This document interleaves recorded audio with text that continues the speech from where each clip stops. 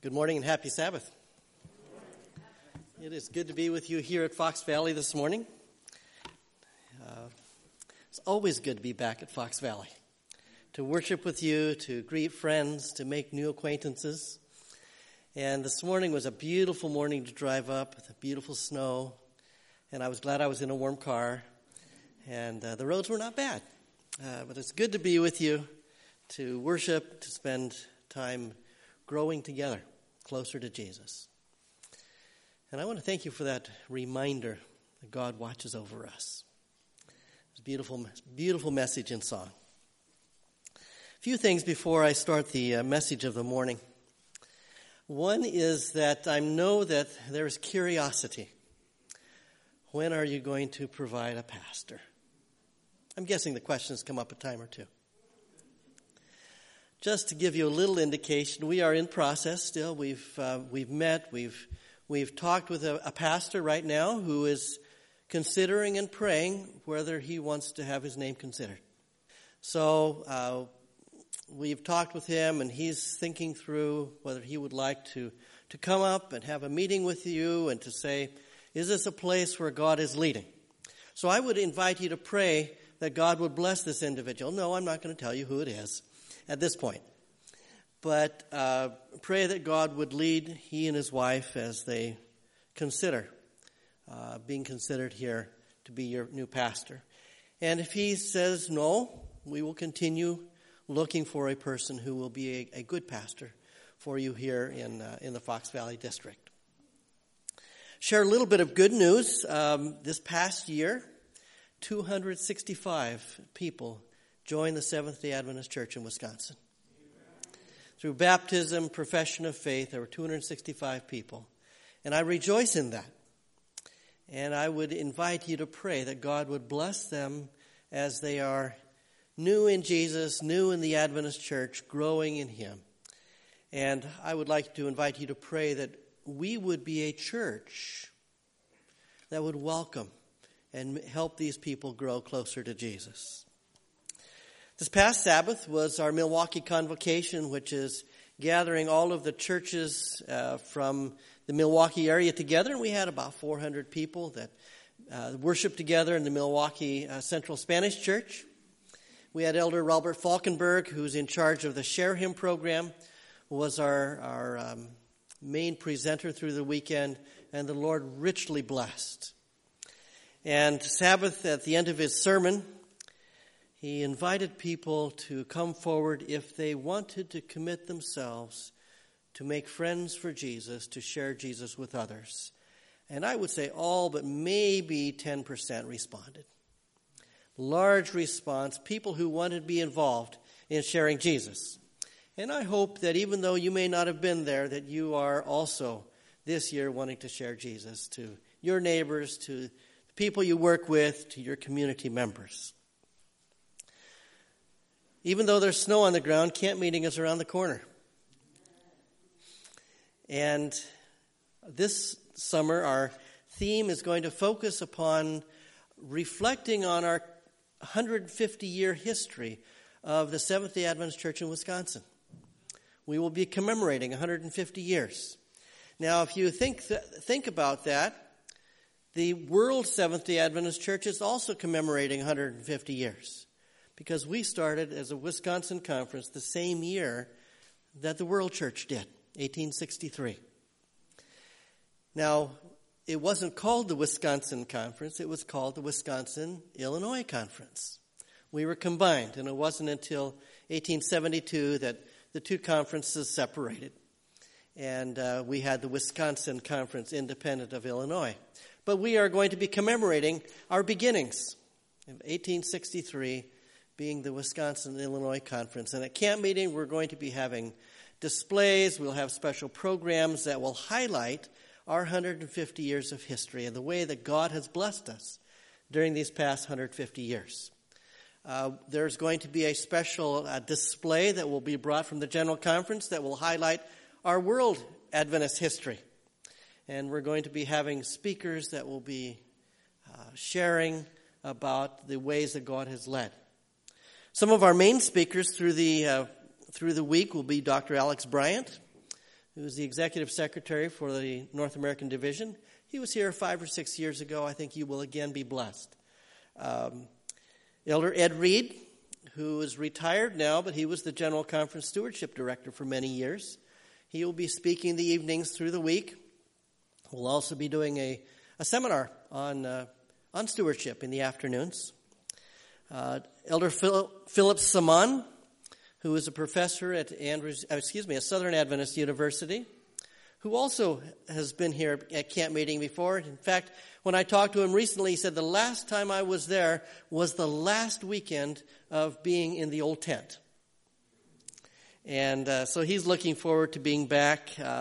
Linnell LeMountain, who's involved with Creation Health from Orlando, will be here sharing about creation health. And I think you'll find some fascinating things about healthful living from him.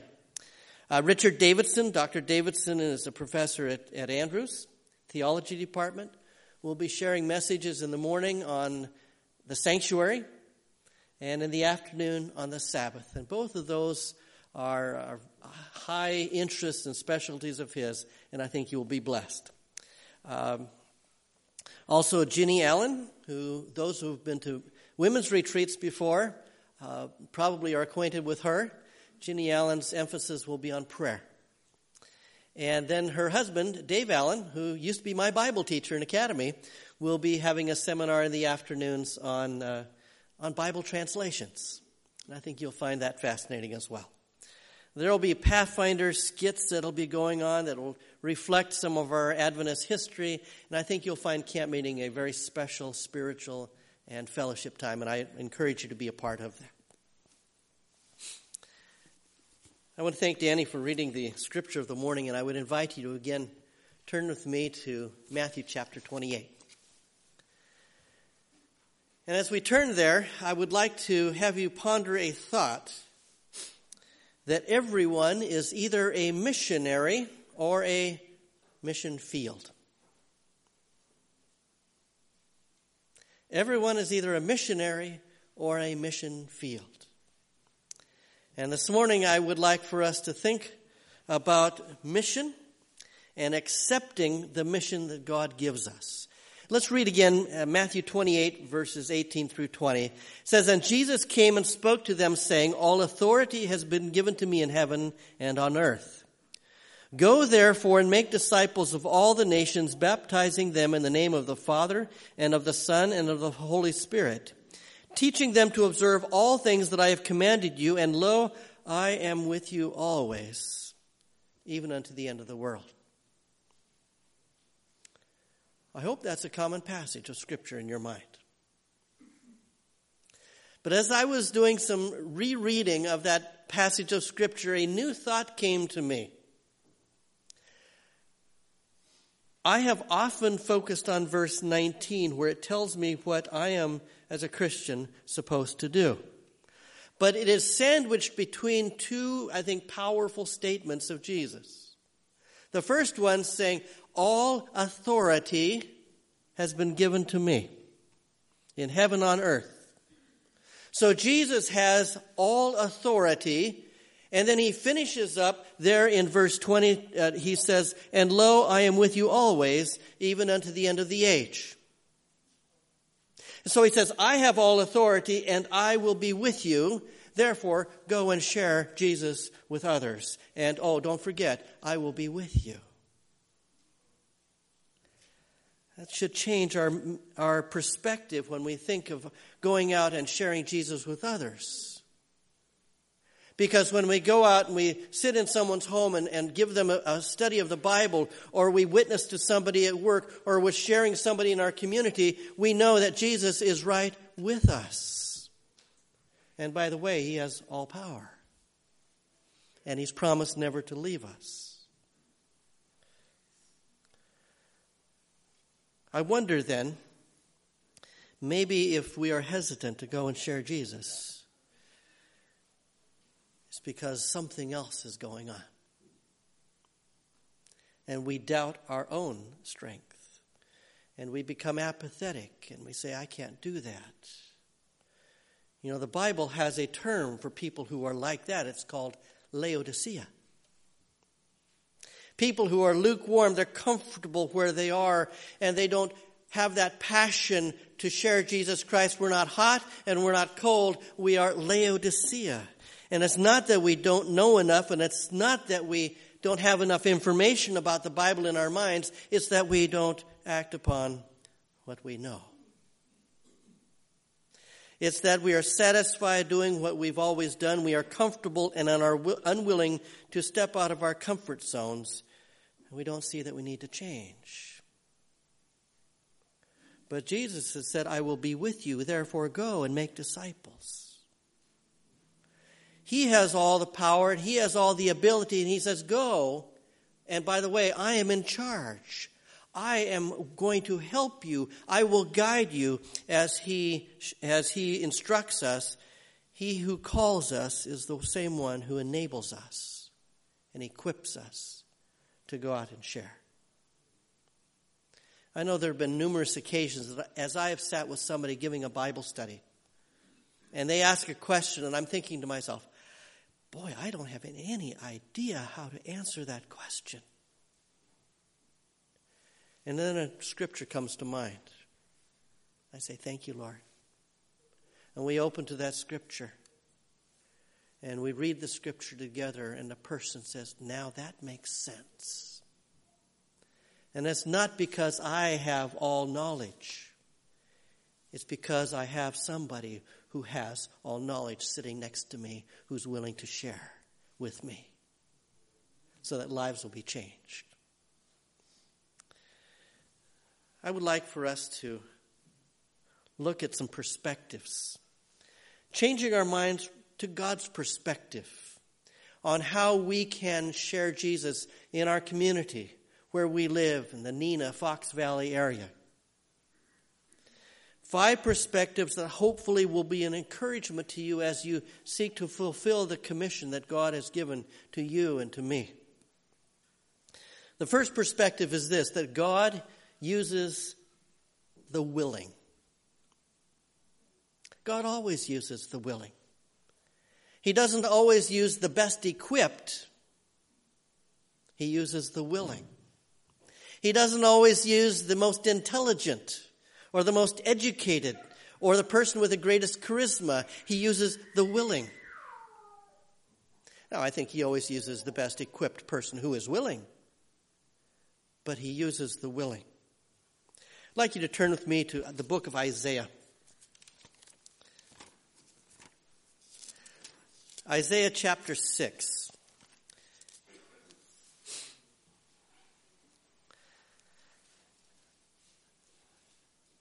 Isaiah chapter 6, verse 1, it says, in the year that King Uzziah died, I saw the Lord sitting on a throne. This is Isaiah speaking.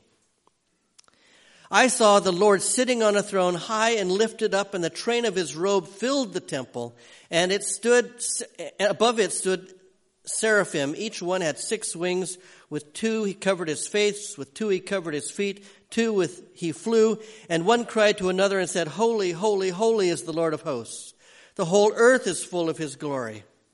And the posts of the door were shaken by the voices of him who cried out, and the house was filled with smoke. And so I said, now this is Isaiah, woe is me, for I am undone. Because I am a man of unclean lips, and I dwell in the midst of a people of unclean lips. For my eyes have seen the King, the Lord of hosts. Then one of the seraphim flew to me, having in his hand a live coal, which he had taken from the tongs from the altar, and he touched my mouth with it and said, behold, this has touched your lips. Your iniquity is taken away, and your sin is purged. Also I heard the voice of the Lord saying, whom shall I send? And who will go for us? And I can almost picture Isaiah raising his hand just a little sheepishly and saying, I will go. Here am I. Send me. Isaiah had seen the beauty, the wonder, the awesomeness of God and realized that he was a nobody. But then he heard the call of God, who will go? And Isaiah said, I will go. And the next 60 chapters of the book of Isaiah is the record of Isaiah going and speaking on God's behalf because he was willing to go. We remember the story of little Samuel, who slept in the temple, worked for Eli. And in the middle of the night, he heard the voice of God. And after finally, with dialogue with Eli, finally realizing it wasn't Eli that was calling, that it was God calling, when God called again, Samuel's response was, "Speak, Lord, for thy servant heareth." If you read the rest of that chapter, you find that God gave Samuel a very, very difficult message. And Samuel said, "I will go." And he had to go and talk to Eli about his sons who had rebelled against him and the future of Eli and his family. We have a young boy, Samuel, who was willing. If you go with me to 1 Samuel chapter 14. This is not talking about Samuel, but about Jonathan. 1 Samuel chapter 14.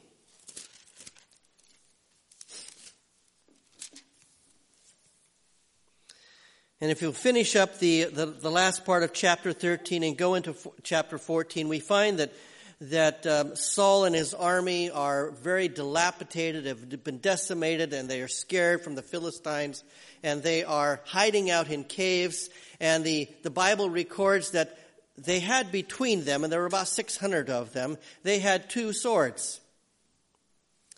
King Saul had one, and Jonathan had the other. I'm guessing that the other soldiers probably had hoes and picks and pitchforks. Not very good weapons against a superior army.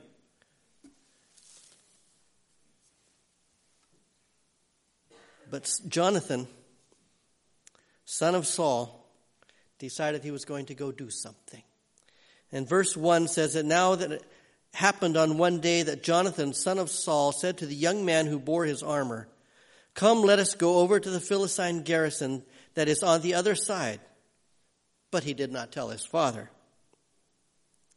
And if we go on down to verse 6, it says, "Then Jonathan said to the young man who bore his armor, 'Come, let us go over to the garrison of these uncircumcised. It may be that the Lord will work for us, for nothing restrains the Lord from saving by many or by few.'" Jonathan recognized that it didn't take a whole army to do God's will. It only took one, and he was willing to go out. But what really impresses me is the next verse. It says, "So his armor bearer said to him, 'Do all that is within your heart. Go then, here I am with you according to your heart.'" I'll go with you. Now the armor bearer, how many swords did he have? 0. But he said, "I am willing to go, even though I know the odds are against us. Do what you will want to do. I will go with you." We can go into the New Testament, find another story of a man who was willing. And this is in the book of Acts. And maybe we won't turn there, but it's the story of a man named Ananias. Ananias is sitting in his house, and he's having a good day, and he's praying, and he's talking with the Lord. And the Lord gives him a message saying, "Ananias, go down to Straight Street." And I can picture Ananias saying, "Okay, I know where that is. I'll do that." "And go and meet a man named Saul." And immediately red lights and red flags must have flashed in Ananias' heart, because he knew who Saul was. He was the one who was persecuting anybody who was following Jesus. And Ananias, being a follower of Jesus, knew that Saul was on his way, and he knew that he was in peril. And now God was saying, "Go and meet." And so Ananias willingly went down to the Straight Street knocked on the door, and there met Saul, blind. Through the power of God, Ananias was able to restore his sight. But it's interesting that two miracles happened. Saul received his physical sight, and Ananias received his spiritual sight. Because when he talks to Saul, he calls him Brother Saul. But he was willing. And Saul went out, was a messenger, a powerful messenger for God. And because Paul was willing, the world was turned upside down. But God uses people who at first are not willing, but he's able to persuade them to be willing. Now, God never forces us, but sometimes persuades. And a name that comes to my mind very quickly is Jonah. But if you think about Jonah, even though it was a circuitous route for him to get over to Nineveh, and even though he went almost kicking and screaming, he finally was willing to go, even though he knew that God would change his mind and not destroy Nineveh if he preached the message and the people repented. He went anyway. Jonah was probably the most effective evangelist in biblical history. A whole city repented. He was willing because he was persuaded to be willing. Sometimes I think God persuades us. Takes us through different circumstances, trying to persuade us to go and be willing to share Jesus with others. That's perspective number one. God uses the willing. Perspective number two. God calls people to where he can use them. And we've just related about Jonah. God took him from where he was over to Nineveh to go and to preach. But he's not alone in this. Joseph was taken from where he was in Canaan, enjoying a very spoiled lifestyle, took him down as a slave to Egypt because God knew that there needed to be a person who would be a savior of the people of Egypt years down the road. And so Joseph went down, lived a life of a slave and then a prisoner, because God had placed him there for a specific purpose.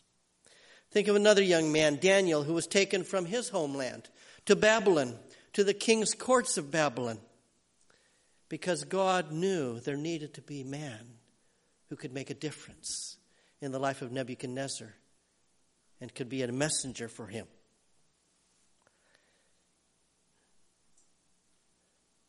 Most of you know that I used to work at camp.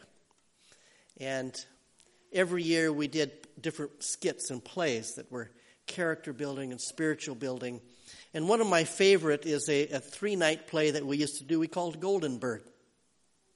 It's a true story based in the western part of the United States during the time where there was still conflict between what we could call the white men and the Indian. And this is a story about a young blonde girl who was captured by the Indians and taken to their village, and much against her will, she was a Christian and had with her her Bible. And over the next years, she was able to introduce Jesus to these Native Americans. And she was able to even bring peace in that part of the country between the Native Americans and the white men. God placed her where he needed her for a specific time. We remember the story of Esther. Again, taken from her homeland to be exactly where God needed her to be. I don't believe that it is an accident that you live where you live. I don't believe it's an accident that you work where you work. God has placed you here. God has placed you where he can use you. There's a young girl, Ida Scudder. She lived in India. She hated it. Her parents were missionaries. She did not want to be in that hot, humid dirty climate.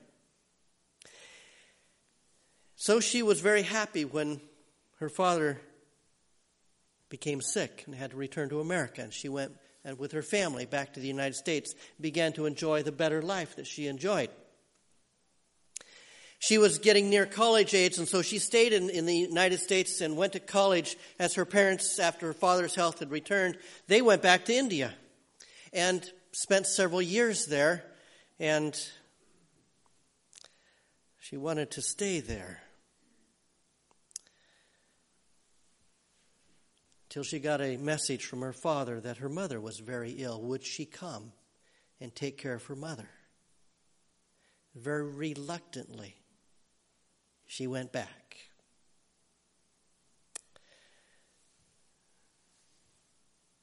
She had already planned her ways of trying to get back to the United States. When one night there was a knock at the door, an urgent knock. And she opened the door, and there was a man who was desperate. He says, "My wife is having the baby. Something has gone wrong. Come help me." And she said, "I'm not a doctor. My dad is a doctor, but I'm not a doctor. I can't help you." And he said, No, that will not work. It is against my religion to have a man look on my wife. You come help me. She said, "I cannot help you." And he went away. A few hours later, there was another knock, and another man with the same urgent message. His wife was having a baby. Could she come help? And she said, "I can't." And my father, "No, that won't work." And a third time that night, an urgent knock, and a very disappointed father left that door.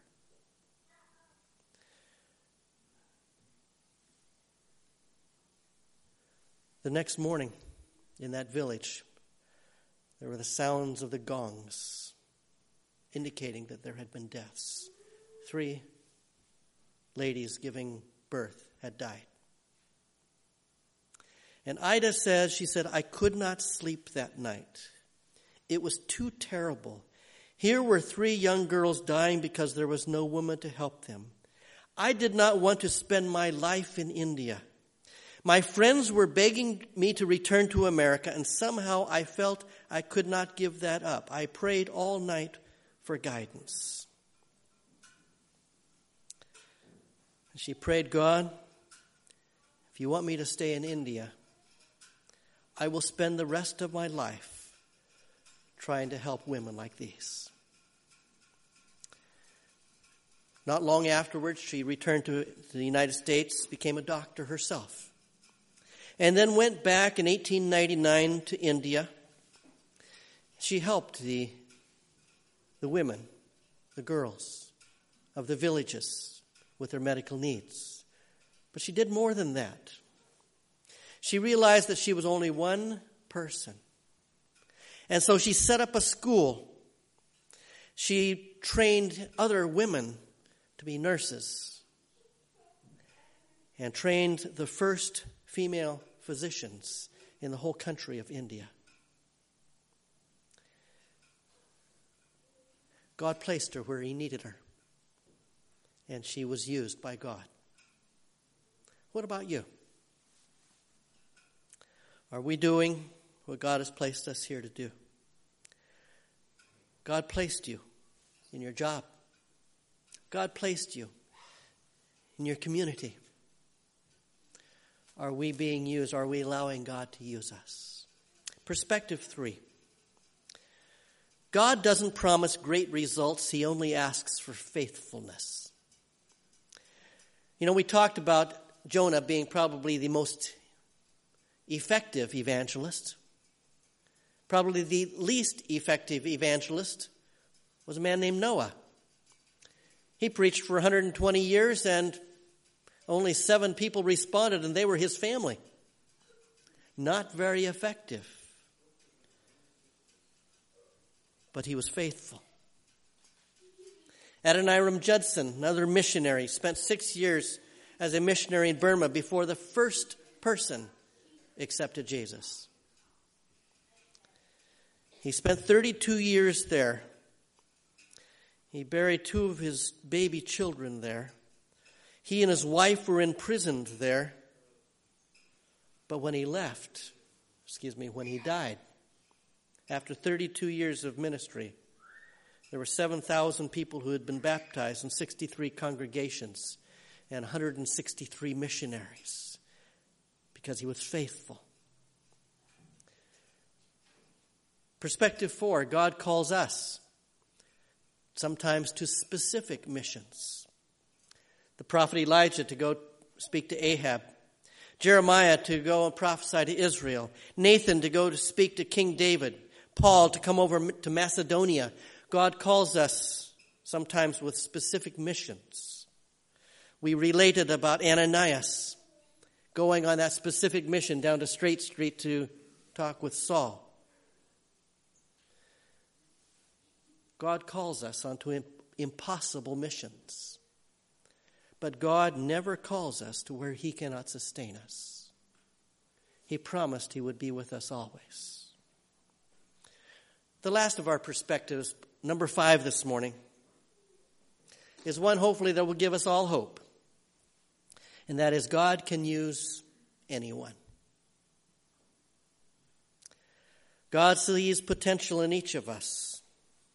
And if we look at history, if it's any teacher to us, God is not limited to just using 10-talent people. God can use the 1-talent person. He used a little maid to witness to a Syrian army captain. He used hotheads like Peter, John, and Moses. He used farmers like Amos and Job. He used government officials like Nehemiah. He used slaves like Joseph and Daniel. He used fishermen and tax collectors. He used rich Nicodemus and a poor widow who gave her mite. He used the strong, Samson, and he used the weak, Ellen White. And if you still have any doubts, he used a donkey, and he said the stones would even cry out. You know, with that list, I think God can use me, and God can use you. The only limitation that God has is, are we willing? Are we willing to be used? In the book Christ Object Lessons, Ellen White says it's the absence of the Spirit that makes the gospel ministry so powerless. Learning, talents, eloquence, every natural or acquired endowment may be possessed, but without the presence of the Spirit of God, no heart will be touched, no sinner won to Christ. On the other hand, if they are connected with Christ, if the gifts of the Spirit are theirs, the poorest and the most ignorant of his disciples will have a power that will tell upon the hearts. God makes them the channel for their outworking of the highest influence in the universe. God can use any of us. C.T. Studd may not be a name that is familiar to us. But in England, several years back, he was the most famous cricketer in the country. Young man, great athletic ability, tremendous talent, and was excited and enjoying the notoriety that came with that, till his brother became sick. And the brother died. And C.T. Studd asked himself, what is all the fame and flattery worth? What is the point of spending your life chasing fame and wealth when in the end you die and have to answer to God for the way you have lived? It could just as easily be me lying there as George. What would happen if I were to die now? His previous passion now seemed silly, and he committed his life to serving God. C.T. Studd announced to the missionary Hudson Taylor that he felt that God had called him to China. Of course, Hudson Taylor was happy about that. But Hudson Taylor made no promises other than hardship and deprivations. But he spoke of the wonderful blessings of sharing with people who had never heard the name of Jesus.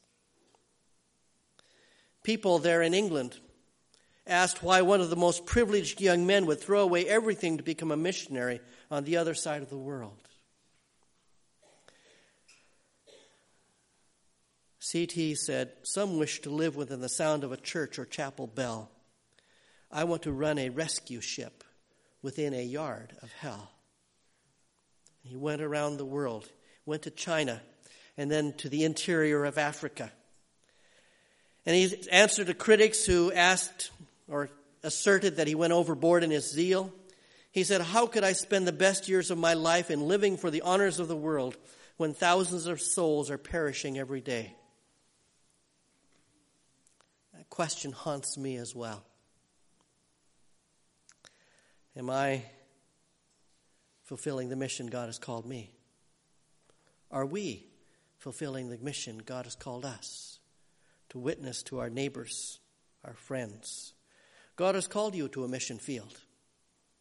It probably has a street name or a workplace name. God has called you to reach people for his kingdom. He has placed you where he wants you for this time. He has chosen you, not necessarily because you have wonderful talents, but because you're a person who calls upon his name. And he would like you to be willing. He's been preparing you for such a time as this. And in Matthew 28, he says, "I have all power, and I will be with you. Therefore, go and make disciples." And I would like to challenge you today to accept that mission that he has given to each one of us. May God bless us as we fulfill that mission. Dear Lord, we thank you so much for calling us to share the word of Jesus, to share the message of his love, to share of his soon return. And Lord, I thank you that you have promised that Jesus, through his Holy Spirit, will be with us as we speak, as we share, as with our lives we reflect the love of Jesus in our hearts. Guide us this week that we will touch somebody's life for you. In Jesus' name I pray. Amen.